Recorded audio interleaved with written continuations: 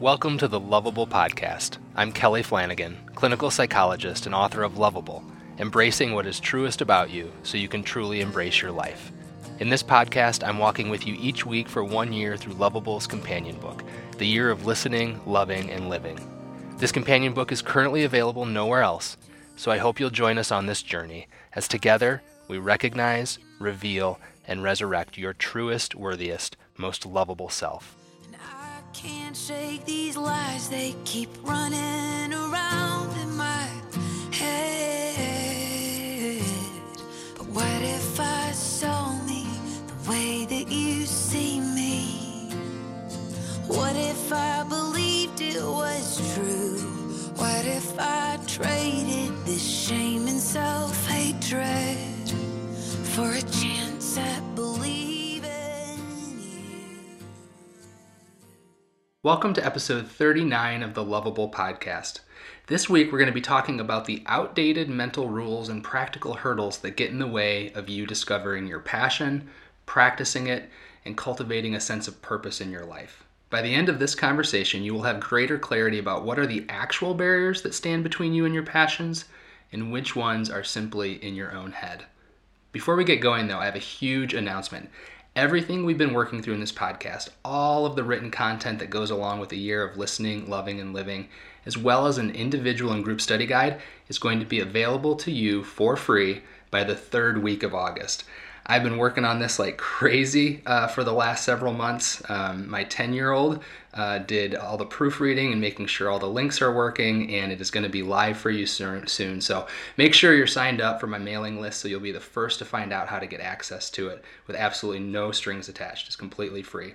You can sign up for my mailing list by going to my website, drkellyflanagan.com. That's drkellyflanagan.com, and sign up at the top of the right sidebar. You'll immediately get a free ebook entitled The Marriage Manifesto, Turning Your World Upside Down. You'll also get a free sample of Loveable, and then each week you'll get one email on Wednesday mornings with a link to this podcast and to my every other week blog post. And last but not least, if you want more than a sample of Loveable and you don't have a copy of it yet, you can get it wherever books are sold. You can go to loveablethebook.com.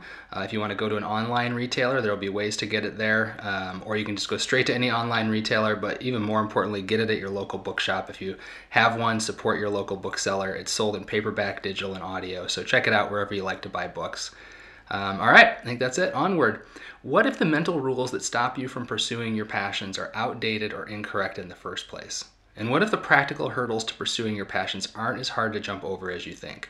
What if you could begin pursuing your passions right now?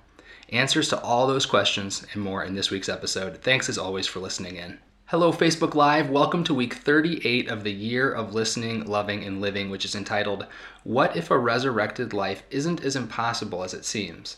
In recent weeks, we've been focused on turning our attention to our passions, the often neglected desires about what we want to do with our life and how we want to live it that have been hibernating somewhere in the depths of our true self. We've talked about giving ourselves permission to want those things again, and last week, we talked about how to focus our attention on them, in spite of the voice within us that says we can't or we shouldn't or we don't know how to. Now today, we're going to examine another problem most of us face as we begin to entertain our passions once again, and that is the outdated and incorrect mental rules that keep you from living the kind of life that will bring you joy and a sense of purpose. Before we get into this week's topic though, let's check in. This week we're going to be focused on all of the sort of practical objections that arise within us when we start thinking about pursuing our passions. I can't do that, I don't have time for it, there's not enough money, there's not enough space, those sorts of things. In the last couple of weeks, though, as I said, we were focused on the resistance stirred up by our shame. Specifically, last week we focused on taking a list of the things we wanted to do with our lives and listening to what the voice of shame had to say about those things, all of those messages of discouragement we sort of sense inside. Whether you've done that exercise or not, I'm curious, what inner objections have you noticed recently or in the past when you think about pursuing something that you are passionate about? And while you are thinking about what you kind of want to share as you're reflecting upon sort of those inner objections that arise within you. I did this exercise last week, and this is, the power of the voice of shame here is so intense that it's hard to not get emotional when I think about it. But I know that my passion is, I've clarified my passion over time. I think when my ego gets involved, I think my passion is like writing a bestseller. but I know that's not my true passion. That's my ambition. And then I sort of settle into, well, one of my passions is writing.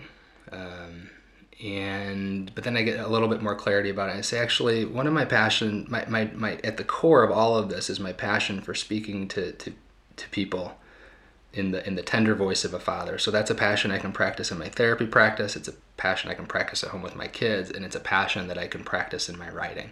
So I want to write in the tender voice of a father. That's one of my passions. An image that constantly rises up when I think about that is it's this image of my kids, sort of a little bit in the future, talking to their friends. Their friends are saying, "What does your dad do?"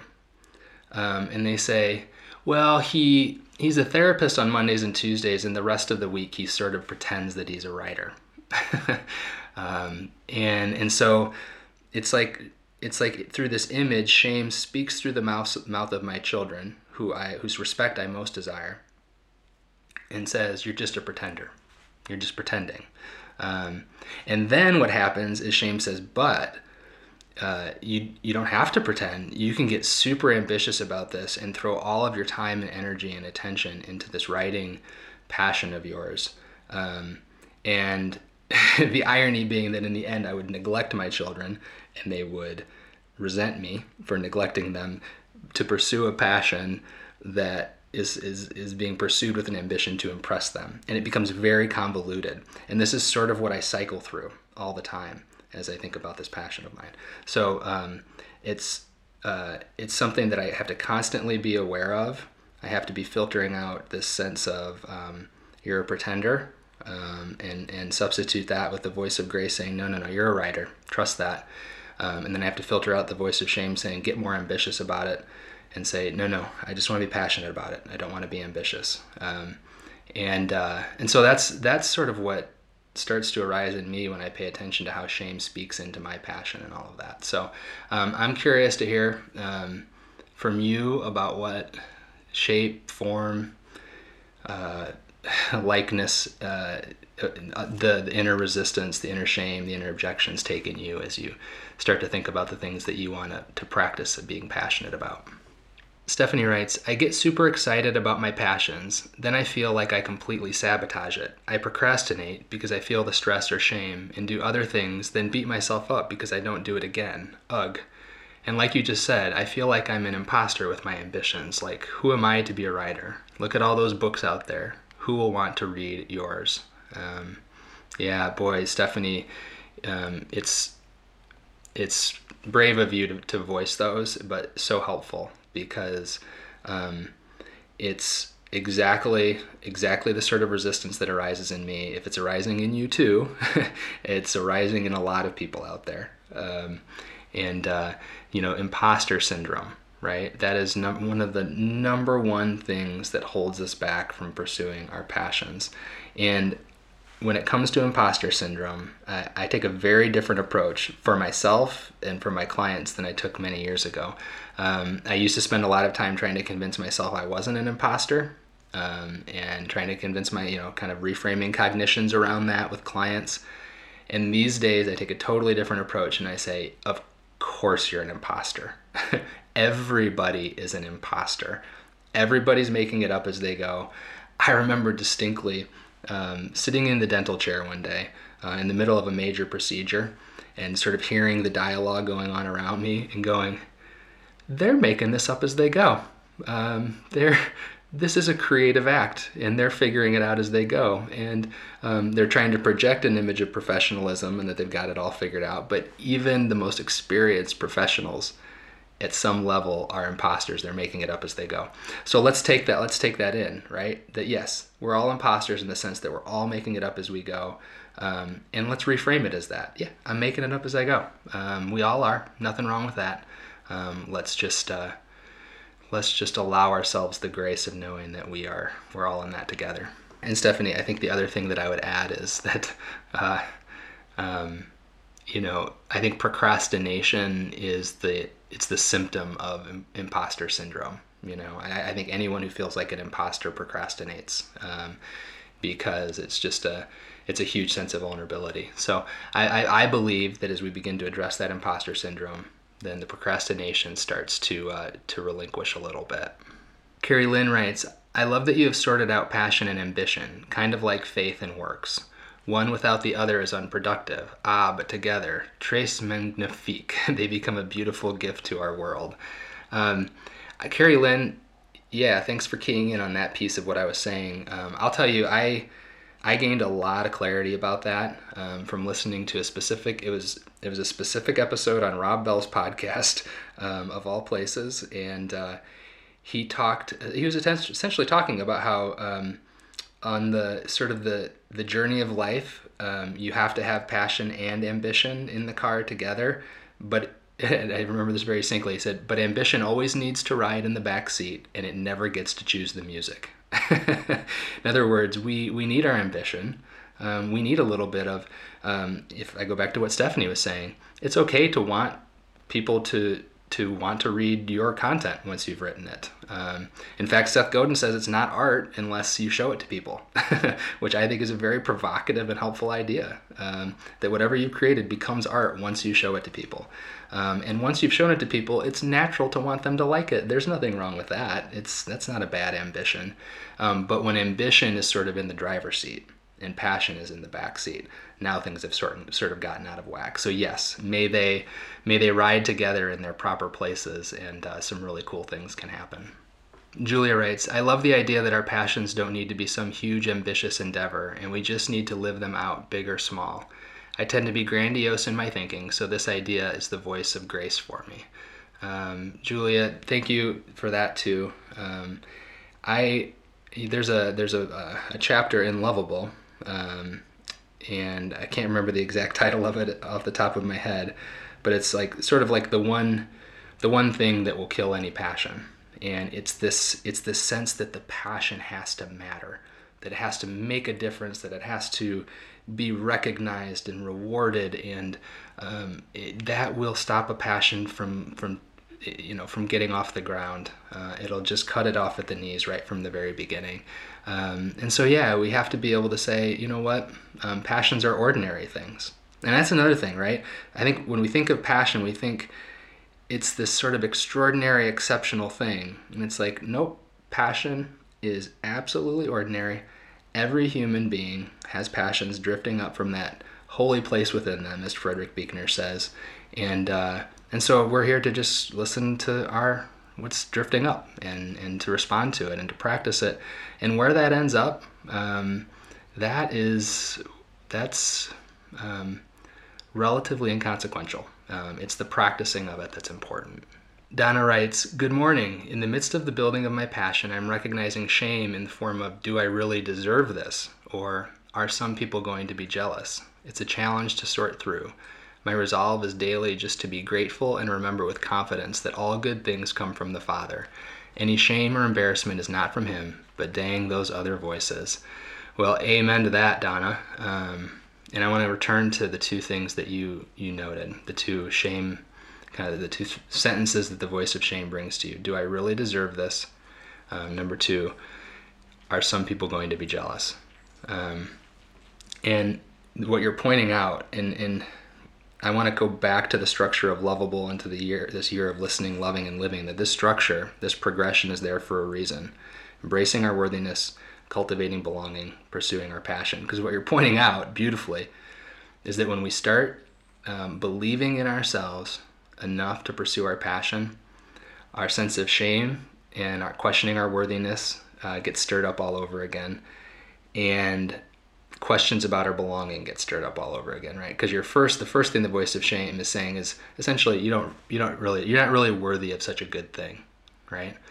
So if we can respond as we're pursuing our passion, it's a chance to work through our sense of worthiness all over again, embrace our true self even more comprehensively, and to come out the other side going, I am worthy of good things. Like the good news about the way we are built is so good that the thing you want to do, the thing you're here to do, is also the thing you love to do. Like, that requires some faith at first, but then if we trust that long enough to pursue it in that way, experience begins to validate that. So yes, you are worthy of this. You are worthy of good things that you enjoy. But we have to work through that all over again as we begin to venture into our passions. And then the other thing, right, is as I pursue this passion and as this thing grows or this thing happens for me, will my people still embrace me? Will they get jealous? Will my success be something they can't handle? And this is how pursuing our passion continues to clarify our circles of belonging. Our circles of belonging will remain populated by the people who are happy for us, who are thrilled for us, who celebrate our successes, and we'll do the same for them. And so again, this is an iterative process, right? We're walking into our passions, starts to clarify our sense of worthiness even more and clarify our places of belonging. So thank you so much for articulating that, because we need to be reminded over and over again that this is not just a linear worthiness, belonging, purpose, we're done. It's very much circular. Deb F. writes, wow, what a beautiful release. Owning the imposter bit. Kind of like faking it till you make it. Between that and the statement, your passion doesn't have to be great, it just has to be lived, I may actually be able to pull off finishing my book. Laugh out loud. That would be, we'd all be blessed by that if you were able to do that, Deb. Just to know that that things are shifting, continuing to shift within you. We'd celebrate that with you. You have a place of belonging here in that. Yeah, faking it till you make it. And increasingly feeling enough confidence in that reality that we're all sort of imposters, that you don't even sometimes need to fake it anymore. That you can kind of say, yeah, I'm sort of making this up as I go, but increasingly I'm trusting my instincts, I'm trusting my passions, I'm following where they lead, and we'll see what happens. Fake it till you make it. Live it until it's fully lived, and regardless of whether you make it, maybe is a way to combine those two for you, Deb.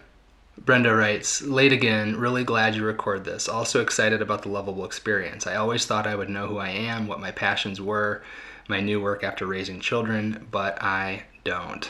Brenda, thank you as always for your vulnerability. We'll take you when we can get you. Better late than never. And one of the things that I want to encourage you is that you just said something that a lot of parents need to hear. It is really rare to be able to pour your sort of your entire being into raising other human beings to be connected with their passions and to still stay completely connected to your own.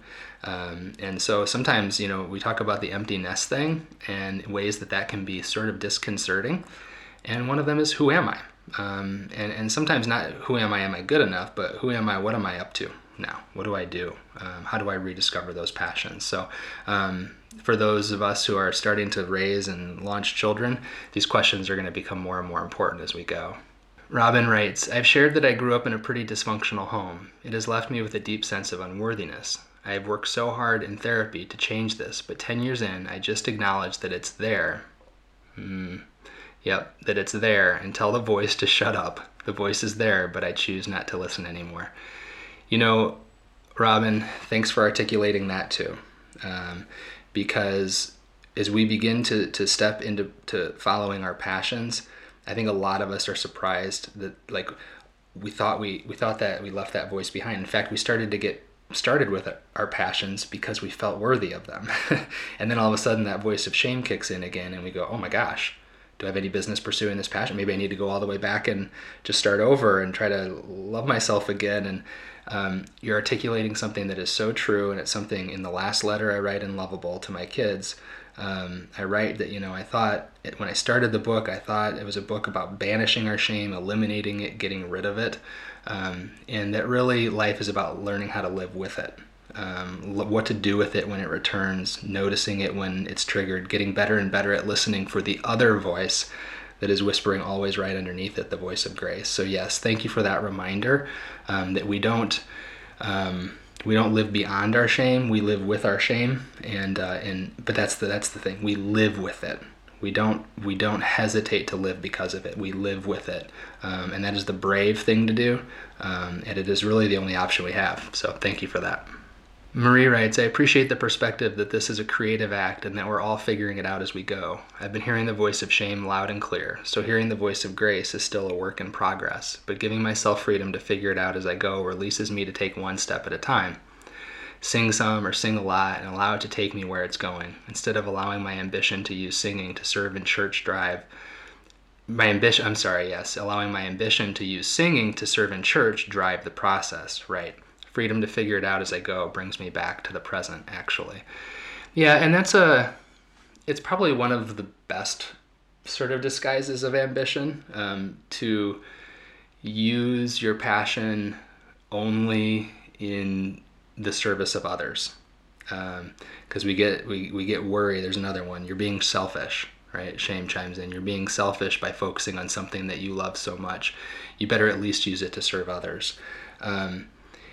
You may find that you get more joy from your passion for singing, more clarity about the direction you want to go with it by singing in the shower than you get from singing in front of people.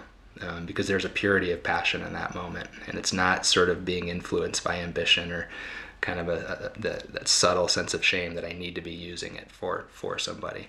Carrie Lynn writes, inconsequential where it ends up. Love this. A very empowering statement, a true statement of freedom. I wrote a blog post, I think it was last fall. The metaphor was going on a bike ride on a dark morning.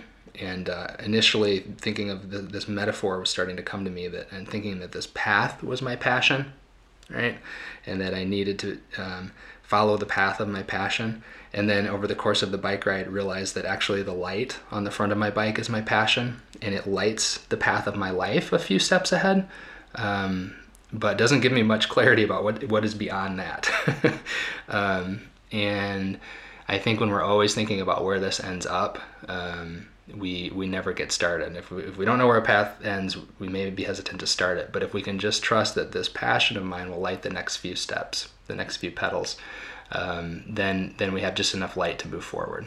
Stephanie writes, I know that fake it stage. I have to keep repeating, just start, have courage. Then the make it part usually follows, which is the confidence part, especially when someone else affirms it. Exactly. It feels so good, this affirmation, like I'm living on purpose. I rejoice and feel empowered to do more of that. Again, the order of things, right? Belonging and then purpose. We need cheerleaders when we're like stepping out and doing courageous things, and things that like maybe a lot of people in the world say like, why are you doing that? How's that lead to success? We need our cheerleaders. We need the people in our corner going, that's you. Keep doing that thing. I love to see you stepping out. And so absolutely, let's enjoy those moments. Deb F. writes, I know I'm stating the obvious here, but it's amazing to me how far down the road we all get without thoughts of shame, when in many instances we haven't even cracked the surface of beginning. That is one of the gifts I receive here, seeing firsthand how I'll speak for myself, talk myself out of something before I even begin. That is a fantastic segue, Deb, into this week's reading. And so I think we'll use that as a segue to get into this week's content, and then essentially just continue the conversation from there on the other side. Let me read what you said again. That one of the gifts of coming here is seeing firsthand how, and you'll speak for yourself, but I'm going to speak for everybody today, how we often talk ourselves out of something before we even begin. Stephanie, I think you are the one who mentioned imposter syndrome for the first time. This is one of the things I've come to love about these discussions here on Facebook Live, is I never know where the discussion will lead. And today, Stephanie, you had the courage to step out and talk about your imposter experience, and it resonated with everybody, and the conversation sort of began to orbit around that. And we all needed that, and there's going to be a lot of listeners who needed that. So thank you for having the courage to step out. We're all with you. I'm going to transition now to the reading, and then we'll truly just continue, because I hope the reading is just taking this a step further. All right, so this week's reading is entitled Week 38, What If a Resurrected Life Isn't as Impossible as It May Seem? On a Saturday afternoon, my wife was in a car accident. After the police and paramedics and tow trucks, we returned home, and I left messages with all the appropriate agencies. I went to work on Monday morning, and by the time I arrived home Monday night, I had 5 voicemails on my home phone from various agents saying that they would try to reach me again the next day. The same thing happened on Tuesday, and I wondered how I would ever connect with these people while I was at work. Frustrated, I decided to change the outgoing message on the home phone, instructing the agents to call my cell phone. So I opened the voicemail setting on the iPhone that had served as our home phone for about 6 months, and I went about recording a new message. On an iPhone. Momentary confusion. My home phone is an iPhone. dawning awareness.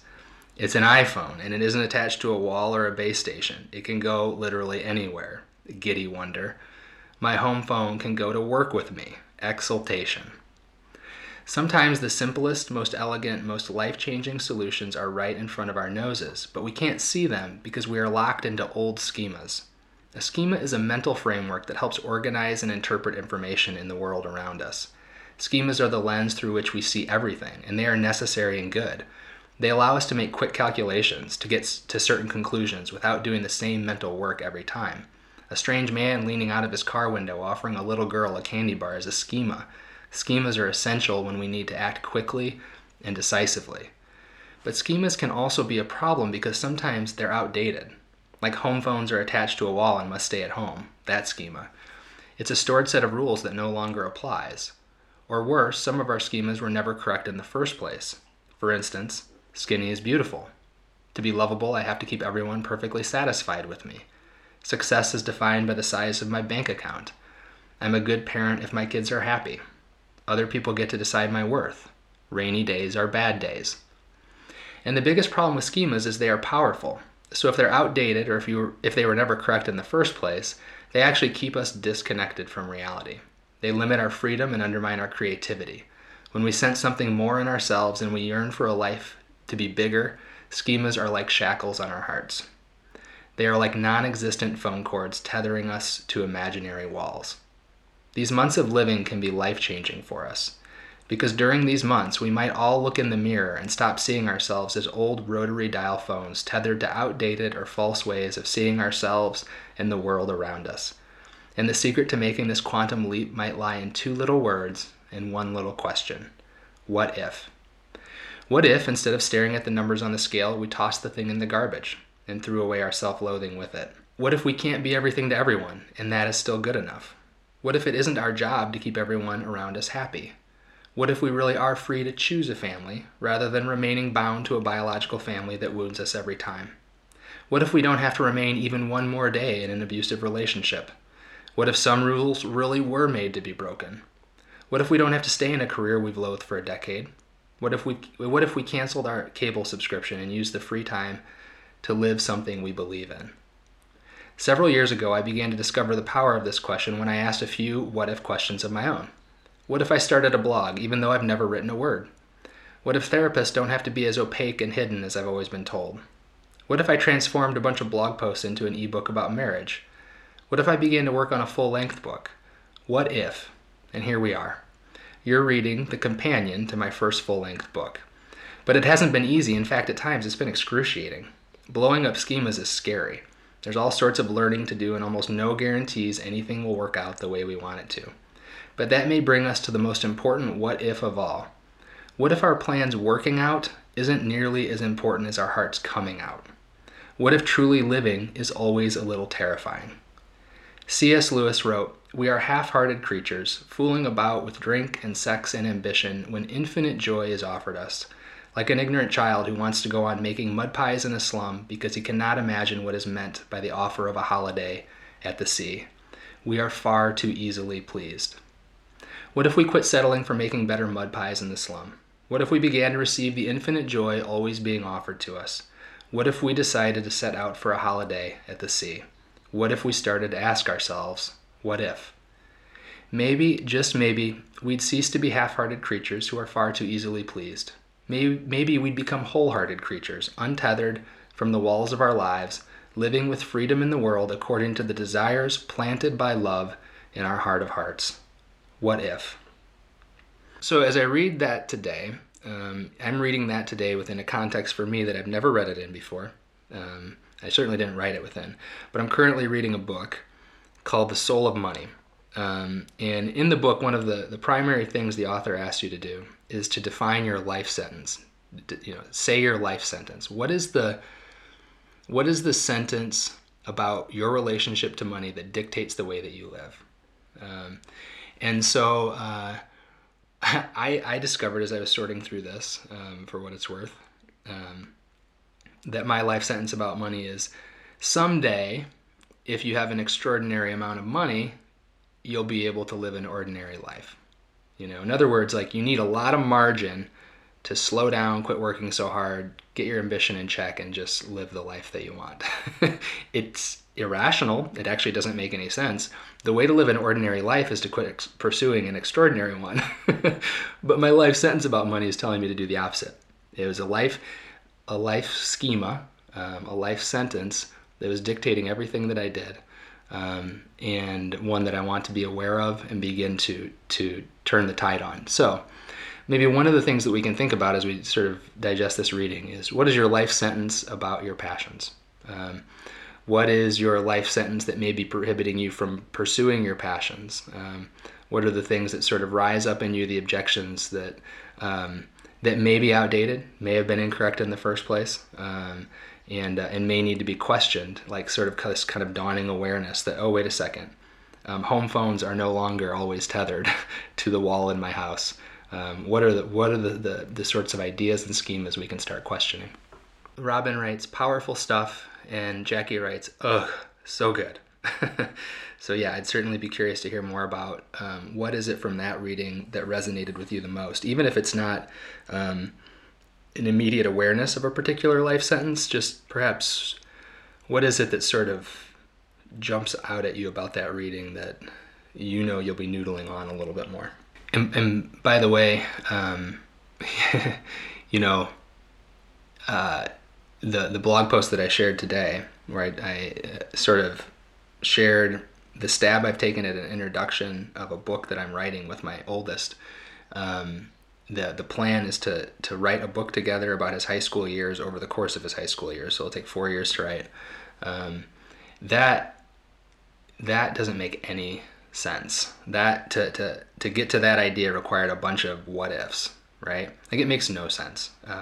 4 years, what are the chances that you're going to finish it? What are the chances you two are even talking to each other at the end of the 4 years? I mean, or at least kindly enough to write a book together.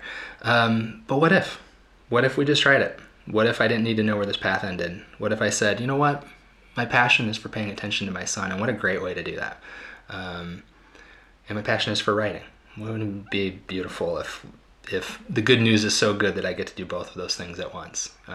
And he's a beautiful writer, and I'd love to see him discover his joy in that. So, what if? Let's just give it a go. Breaks all the rules. Let's do it.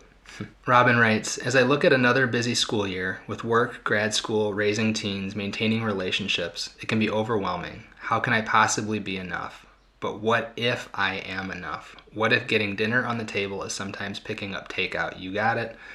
What if there's enough time for everything that matters? That's it, okay? So life sentence. I'm only a good enough mom if I do it all and get home-cooked dinner on the table. What? Why? What if that's not true? What if you being able to be present and relatively relaxed, what if that's more important than also having a home-cooked meal on a particular night? What if the drive-through bought you your night back, right?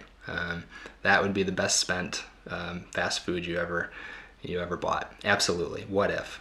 Stephanie writes, whoa, the perspective of changing the self-limiting beliefs of what if to the alternative joy-seeking what if. You got it. That's life-changing. I also catch myself when I want to do something and get, yeah, but all the shame comes up. Now I try to say yes and all the good stuff that can be. Boy, that is so well said, because in a way what you're saying, Stephanie, is that we are taking that question, what if, back from our shame. Because maybe the natural tendency is to say, well, what if it doesn't work out? What if this bad thing happens? What if you waste all this time writing this book with your son and it doesn't go anywhere? What if? And yeah, we're taking it back and saying, but what if? What if none of that mattered? What if all of those what ifs I just thought of are a total smokescreen, a total prison I'm living in? And what if I just stepped out of them and didn't listen to them anymore? Maybe that's the first what if. What if I just took the question back from shame and said, what if I didn't listen to you? What if I move forward? Jackie writes, I'm a 32-year-old female who started a solo private practice because I knew I couldn't maintain self-care in an agency setting. I was so scared of failure and judgment when I started my own practice. I asked, what if I succeed? So good. I'm so glad I did. 2 years later and I have a full practice. And for those of you who aren't in the field, you don't know how much courage that took for Jackie. I probably first had the thought of starting my own solo practice at age 32. It took me till age 38 to get up the courage to do it. So Jackie, that is admirable. And I love the fact that it started with that question of, what if I succeed? And sure enough, here you are. And Jackie goes on, I resonate with feeling like, what if I am failing as sister because I've had to set boundaries and create distance to care for myself? Yep. There's a beautiful tension in that statement because it acknowledges that setting boundaries and self-care is good, but what if that means that I fail as a sister? And I think then you have to ask the question, what's my life sentence about failing? Because the life sentence that might be inherent in that is to succeed is to have other people happy with you and to be intimately connected with them, even at the cost of your own boundaries and self-care. And instead to say, to reframe that, what if that is not the definition of success in relationship? What if to fail is actually to bury my true self, hide my true self, not have a voice, just to maintain sort of a counterfeit closeness in this relationship?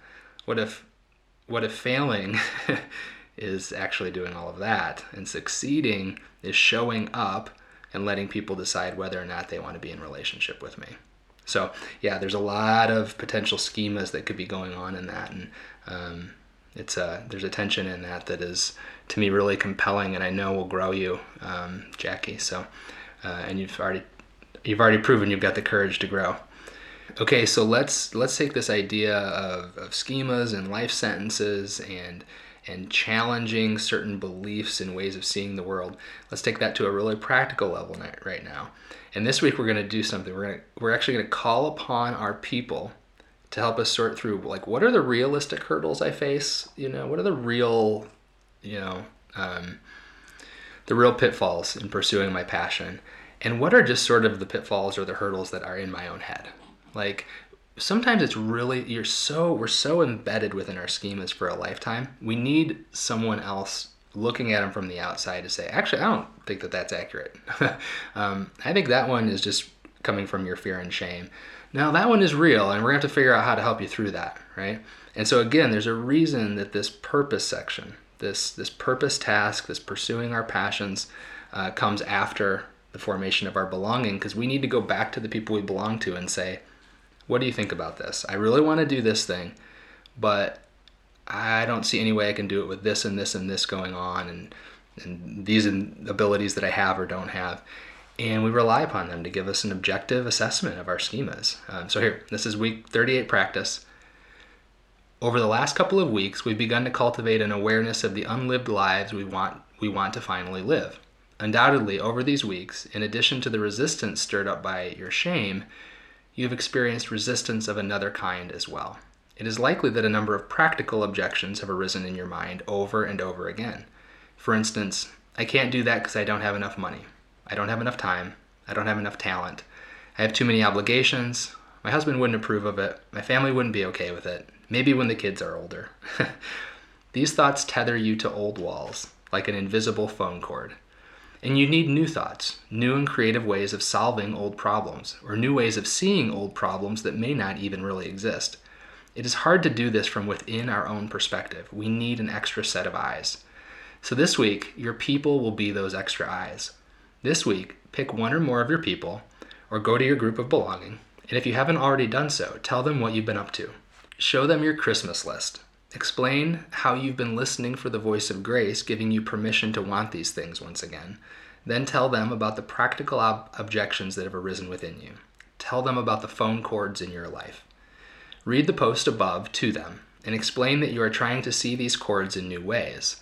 Then, with your people, separate your practical objections into two categories: old ways of thinking about problems that don't really exist anymore, and two, actual cords requiring creative solutions. I think you'll be pleasantly surprised to discover how many of your old ways of thinking are just that, old and thoughts. They aren't the present reality. You might even discover that you have a mobile phone kind of life in which you are more free and untethered than you've ever realized. Sure, you have obligations. Your family needs to eat and the bills need to get paid. but your range is a lot greater than you think it is. Ask your people to hold you accountable to living according to this reality. It's time to stop settling for mud pies in the slums. It's time to set out for a holiday at sea. So this is, again, it's building on the months of loving. It's why our people are so critical as we venture into this sort of uncertain territory of our passions. And so one of the questions that arises in me as I read that is, well, what do you mean by our people? If there's a group of people that you've come to trust, where you could get more perspectives than one, that would be great. If you could think of one friend who would hear you sort of reading through this post and totally get it, and sort of go like, oh, I totally get why you're wrestling through this right now, and I want to help you through it. If you could think of one friend, confidant, mentor, spouse, partner, whatever, who would also be challenged by this, like you could sort of do it together, that would be awesome. And then of course, if no one like that comes to mind at this point, a counselor, a therapist, someone in a more professional role who would be more than happy to do that with you. It's what we love to do. So those are some of the thoughts that come to mind when I think about the people we belong to. So as you think about this practice, thoughts, reactions, additional reactions to the reading, let's hear what you have to say. Carrie Lynn writes, I am hospice CNA on camera every day at work. Different angles, all of me, all of my actions, all of my words. I decided to just make peace with the insecurities I had about having all I do and say viewed and recorded! ! I have access to the video feed too. I have gone back and looked at some of the video, times that were difficult to manage my patient, to see how I could improve. Guess what? What I discovered was that I was good enough. I wish we all had a video to see us at our best and worst. I think we would be surprised that we did better than we thought we did. We are always just putting one foot in front of the other, making the best of it. That's just such valuable encouragement for all of us, Carrie Lynn. I remember a specific one, like personal experience of that stands out is the day that my daughter and I were on the Today Show, and I got off set and I was like, I can't remember what I said. How did I do? We went back to the hotel. They'd already uploaded the video, and I watched it and I was like, I sort of sound like I know what I'm talking about. And I think that is the beauty of it, is that if we can watch a recording of ourselves, we can sort of get a more objective perspective and go, all right, okay, I look what I know. I look like I know what I'm talking about from the outside, even though inside I sometimes feel like an imposter. And that reality can begin to work its way into us. So thank you for that reminder. It's so good. Emily writes, I think so many of my life schemas are based in fear. The what if question takes the power of fear and puts it out there for me to observe instead of feeling it. I like that a lot. Emily, that concept had never occurred to me. If you go back to the months of listening, one of the core practices in that time of listening to ourselves and going on that inward journey was the concept of, instead of getting swept away in the river of our thoughts and feelings, was learning to sort of step out of the river and observe our thoughts and feelings. It's not that they stop, it's not that our fears go away, but we learn sort of a more mindful, thoughtful way of engaging with them. And I think what you're saying is that this what if question helps you to do that with your fears. Helps you to kind of step back, take a more objective, mindful approach and go, well, what if I see my fear, but what if? What if it's not true? What if there are other ways of seeing this? If it could serve that purpose for everybody, that'd be a huge step for all of us. Shelley writes, I love being here for encouragement and hope. I stepped out in faith to have a private practice in 2015. It has been difficult navigating the hurdles at times. I hope to find those that will help me to work through my challenges. Yeah, Shelley, I don't know if we've said it so far in the podcast. Maybe it's an oversight if we haven't, but when you look up passion in the dictionary, one of the definitions is an extravagant fondness. So when I think of a passion, it's something that we are extravagantly fond of doing. And then there's another definition of passion. It comes from the Latin root. The Latin root of the word passion means to suffer. So you go, whoa, those are pretty different. Those are pretty different emotional experiences. But when you put them together, they actually, I think, get at comprehensively what it's like to follow a passion. And that is to be so extravagantly fond of doing something that we are willing to suffer for it if necessary. As a practice owner myself, I resonate with what you say. It's not all fun and games. There's a lot of suffering that goes with it. It's why it's so important that we're doing things we're extravagantly fond of doing, because everything we do will come with some suffering and setbacks and trials, and will test our patience and our trust in ourselves. So it's really important that we have things in our lives that we're extravagantly fond of doing as well. So Shelley, thank you for that. Many of us are in the same boat with you. And actually, that's one thing we'll be addressing more and more as we go through these months, is this idea of suffering, that joy and suffering can sort of sit next to each other in the things that we do in life. In fact, that our passions might ultimately feel most purposeful when they are in some way redeeming our suffering, redeeming our pain. And so when our passions are redeeming existing pain within us, it makes us more resilient to handle the suffering that pursuing those passions produces. So it's like we're exchanging old pain for new pain, and consciously doing so.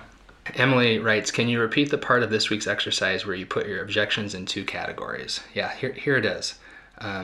Read the post above to them and explain that you are trying to see these chords in new ways. Then, with your people, separate your practical objections into 2 categories. Number 1, old ways of thinking about problems that don't really exist anymore. And number 2, actual chords requiring creative solutions. So let me give you an example. You discover that you have a passion that you want to pursue, but the phone cord, the schema that sort of tethers you to your old way of living is this thought: but my spouse won't support me in it, right? So now you go to your people, you go to a buddy, you go to a best friend, and you say, this schema of mine is preventing me from pursuing my passion, and the schema is this: that my partner won't support me in pursuing it. There's 2 ways this could turn out. Through the wise counsel of the person you belong to, you might say, actually, that's an old schema. The people you grew up with wouldn't support you in the pursuing of your passions. They discouraged all of that. But your husband, your wife, they're on your side. They're your cheerleader. They'll support you. So there's actually not a problem there. There's just a schema telling you that there is. Or through this dialogue and this discussion, you might discover that, yeah, actually my partner really will have a hard time with me pursuing my passion, and I need to figure out a creative way to deal with that. And maybe that creative way is some sort of couples counseling, maybe a certain way of engaging a dialogue about that with your partner, maybe sitting down with your partner and working through all of their objections. So it could go either way, and we want to be clear: is this just an outdated way of thinking about it, or is this an actual sort of problem that requires an actual solution in my life right now? All right, everyone, thanks again for really just another thoughtful, vulnerable, courageous, brave, super helpful discussion. Next week, we're going to be focusing on another piece of resistance we face as we contemplate pursuing our passions. And this is a very specific belief. We're going to hone in on the belief that we need to be better, fixed, more whole, more ready before we can start. It'll be week 39 of the year of listening, loving, and living, which is entitled The Blessing of Being Unfinished. Until then, remember, you are lovable. Thanks again for joining us on the Loveable podcast. Remember, this companion book can stand on its own, but it stands a little taller and a little stronger on the shoulders of Loveable. So if you have not picked up a copy of Loveable yet, it is available wherever books are sold, and you can get it in paperback, digital, or audio format. If you'd like to simply download a sample of Loveable, you can go to my website, drkellyflanagan.com. That's drkellyflanagan.com. In the right sidebar, sign up to receive my blog post by email, and you will immediately receive a free sample of Loveable and a free copy of my ebook, The Marriage Manifesto. The music for the Loveable podcast is courtesy of Ellie Holcomb and is entitled Wonderfully Made from her album Red Sea Road. Until next week, friends, remember, you are lovable.